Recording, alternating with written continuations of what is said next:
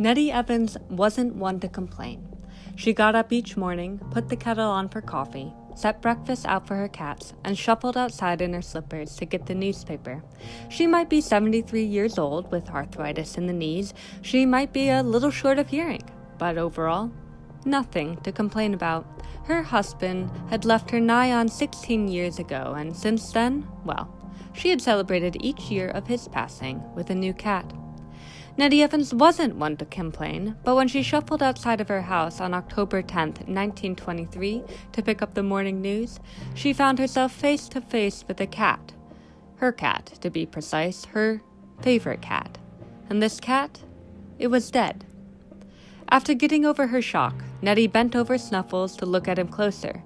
Without going into too much detail, it was clear that Snuffles had been shot, and Nettie had found something to complain about. She turned around and shuffled back into her house, these damn knees slowing her down. She picked up the phone and dialed Yvette, her best friend. As usual, Yvette's phone rang numerous times without an answer. Nettie checked the clock. It was just about this time that Yvette always went to the cheesemakers shop. She sighed in frustration. Now, who would she call? The police? She folded onto the nearest armchair, her legs trembling. She couldn't go to the police. Not after her husband's death. They'd reopen the case, and that was the last thing Nettie wanted. She sighed, wishing Yvette would just answer the phone. Meanwhile, Yvette was on her way to the cheese shop. She had just run out of her Camembert, a creamy cheese that she and Nettie were particularly fond of. Everyone knew that the Fishers made the best cheese. They had even won an award a few years back. Best cheese in the county, in the state. Yvette couldn't remember. All she knew was that it was damn good cheese. Humming to herself, Yvette turned a corner and saw a book on the side of the path. Stooping slightly to peer at its cover, she read, Simmons' Guide to Cat Behavior. Yvette heard running feet. She looked up as Hestor Campbell, the pastor's daughter, came careening around the corner. The girl's hair was wild, and she had a smile stretching across her face. When she saw Yvette, she stopped, her smile faltering. "Oh, hello, Miss Ellis," said Hestor. She remembered to curtsy at the last minute, her cheeks turning pink. "Miss Campbell," Yvette replied, nodding her head. Hestor started to move past her, and then caught sight of the book. "That book!" Hestor exclaimed. "Did Daniel drop it?" "Excuse me?" Yvette asked. "Oh," Hestor said, her face turning from pink to red. "I meant Mr. Cole, the man with the chickens. I saw him check this book at the library, but he must have returned it or dropped it, or—" She trailed off, looking awkward and mildly desperate. Yvette looked down at the book. "Very well. Mr. Cole lives right next to the cheese shop. I'll go there on my way and return his book." As she bent down to pick up the book, she noticed that the corner was stained with a dark smudge. She paused, just for a second, and then picked it up and straightened. She nodded to Hestor. "Good day, Miss Campbell." Yvette moved past, ignoring the look of embarrassment flooding Hestor's features. Daniel Cole's house was indeed right next to the cheese shop. She surveyed his yard with distaste. Chickens running every which way. A garden that was filled with more weeds than vegetables, broken down farm equipment laying haphazardly in the grass. She stepped through the gate and picked her way across the yard to the front door. Assuming her sternest face, Yvette knocked on the door. She heard a grunt from inside, and Daniel Cole's voice rang out. "I told you once, I'll tell you again. I didn't do nothing." Daniel yanked the door open and stood scowling at her. Yvette took an involuntary step backward. There was a loud "brack!" And before she knew what had happened, Yvette found herself sprawled on Daniel Cole's dooryard, a horrible pain radiating from her ankle. A disgruntled chicken scurried away from her, clucking its disapproval. "Good Lord! Are you all right?" called a voice from behind her. Before she could see who it was, strong hands were lifting her up. She caught a glimpse of the man's face before the pain caused her to faint. Herbert Watson, the local policeman, sagged under her weight. "Come on, man, give me a hand," he yelled at Daniel Cole, who was skulking in the doorway. Daniel moved closer, reluctant. He didn't want to get too close to Sergeant Watson. There was a chance he'd smell the alcohol on his breath, and he most definitely did not want Sergeant Watson bringing this lady, who was it, Ellis, into his house when there was some evidence of, well, things he didn't want Watson to see. A cry of alarm came from the neighbor's yard. Hattie Fisher, the cheesemaker, had just finished milking the goats, and on her way back from the barn had looked up to see Sergeant Watson stagger under the weight of old, dear Miss Ellis. She put her pail of milk down and came swiftly over. "Is she all right? What happened?" Hattie asked, quickly taking the other shoulder of Miss Ellis. This, Daniel thought, he could answer. "She was snooping around, eh? She was at my door, and I think I startled her. She tripped over Nora there," he said, pointed to the disgruntled chicken. "Enough!" Sergeant Watson barked. He wasn't as strong as he used to be, and Miss Ellis wasn't exactly a feather. "Do you have a couch? Quick, we'll lay her down." He took a step in the direction of Daniel's door. Daniel quickly shut it. "I'm afraid I don't have a couch, officer," he said. "Perhaps Miss Fisher would be so kind?" "Of course," Hattie said impatiently. She had never liked Daniel Cole. Even though his chickens were free-range, their feathers looked awful patchy. She didn't think he was feeding them well enough, and she knew as well as everyone why he didn't want Sergeant Watson in his house. It was his illegal brewing. Everyone in Whiffleton knew all about it. Together, Hattie and Sergeant Watson carried Yvette over to Hattie's yard. Hattie called out in a loud voice, "August, August, I need you!"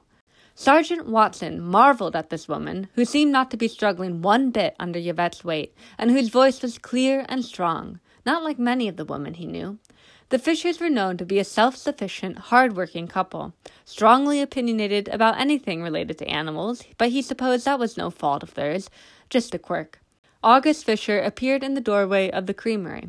He was still chewing his grilled cheese sandwich. How he could eat cheese first thing in the morning eluded Sergeant Watson. "August, quick! Mrs. Ellis hurt her ankle and fainted. Open the door and clear the couch of the cheesecloth. We'll set her down there." Meanwhile, back at Daniel Cole's place, the chicken had found the book Simon's Guide to Cat Behavior. It had fallen from Yvette's grasp as soon as she fell. The chicken clucked at it. It didn't look very edible. When Daniel saw what the chicken was clucking at, his face grew pale. He hastily picked the book up just as Otto Garcia rounded the corner. "Mr. Garcia!" Daniel called, holding the book behind his back. "How are you doing today, sir?" Otto Garcia, bred on fine manners, tipped his hat as he nodded his greeting to Daniel. His eyes might be a little red, he might be seeing double of the young brewer, but boy, Mr. Otto Garcia wasn't about to discard manners in the face of a little inebriation. He stopped, swaying slightly. "Mr. Daniel Cole," Otto said, drawling out the "ol" on Cole. He smiled. He was quite the wit, really, when it came down to it.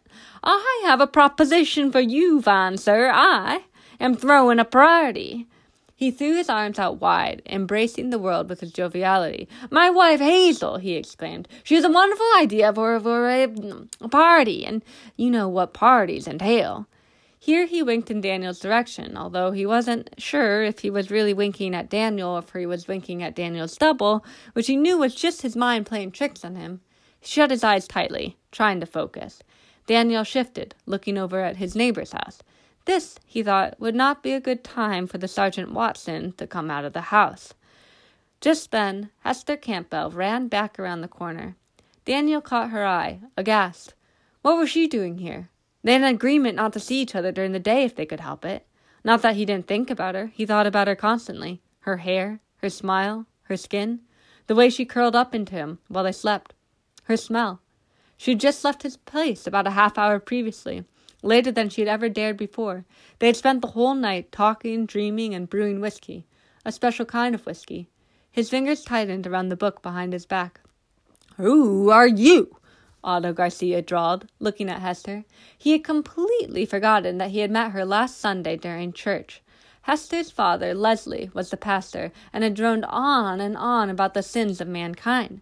Otto and his wife Hazel had been there purely for appearance's sake. Hestor had been sitting next to them with Pearl, her mother, and they had greeted each other cordially. Pearl had even complimented Hazel's outfit, saying that she should be on the stage. But seeing as the stage was not a very honorable profession, and even if it were glamorous, and seeing as it were coming from the pastor's wife's mouth, Hazel Garcia had only smiled coldly and turned away before anything else could be said.